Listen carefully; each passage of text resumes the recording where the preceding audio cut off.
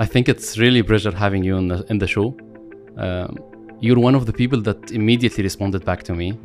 You trusted the show and you didn't look for any history, and you believed in the project at the beginning. I'm a dreamer.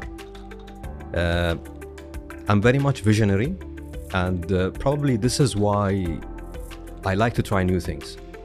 What's really nice is it has a domino effect. So imagine I inspire you today.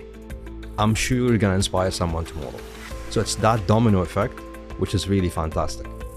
One of the things that would help you do that is really self-awareness. Really knowing yourself. And basically, by knowing yourself more, you can, I would say, navigate well in such an environment. And if I was in a denial mode, which I was, by the way, then I'm not gonna basically read that. Yeah. I think accepted the secret Yes. concept here, that regardless of whatever the feedback, you have to accept it first 100%. and then do the assessment. Yes. Take an example, a startup or a new company. You can't ask them for profit from day one. It's difficult. So they need to grow. If you look at the large companies, they're looking at the valuation of the company. Their shares, their basically share price in the market. Profit is also something important for them. So for me is, what's your vision? Do you want to basically attract more investors in the business? So your growth strategy is very important. Very important. Because that's a long term. For me, I find growth to be in a growth company business more enjoyable as Saeed. Okay? Of course.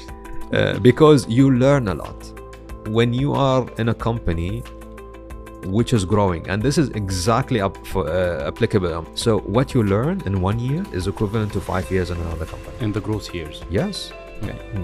Now the question is, how do you see finance can add value in the company growth?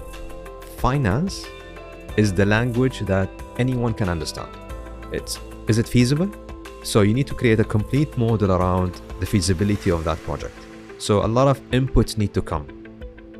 And trust me, everyone will be listening to the CFO at the end of the day, whether it makes sense to go or not. That's number one. When it comes to project financing, for me, I feel it's very creative and it's very critical. It can basically put a project, it can basically make a project alive, or it can put it to death, to be honest with you.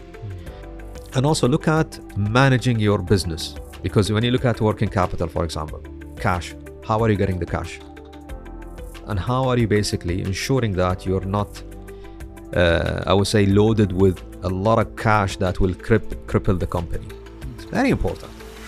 Now, you said that no one can say no to the CFO, as you said a few minutes ago. Did I say that? Yeah, you did. Okay. Everything is recorded, by the way.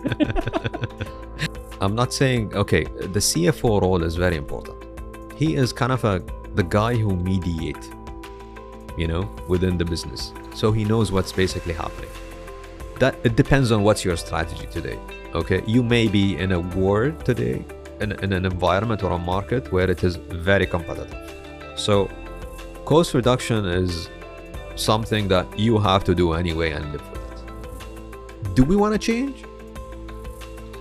I think we have no option but to change. To be honest with you.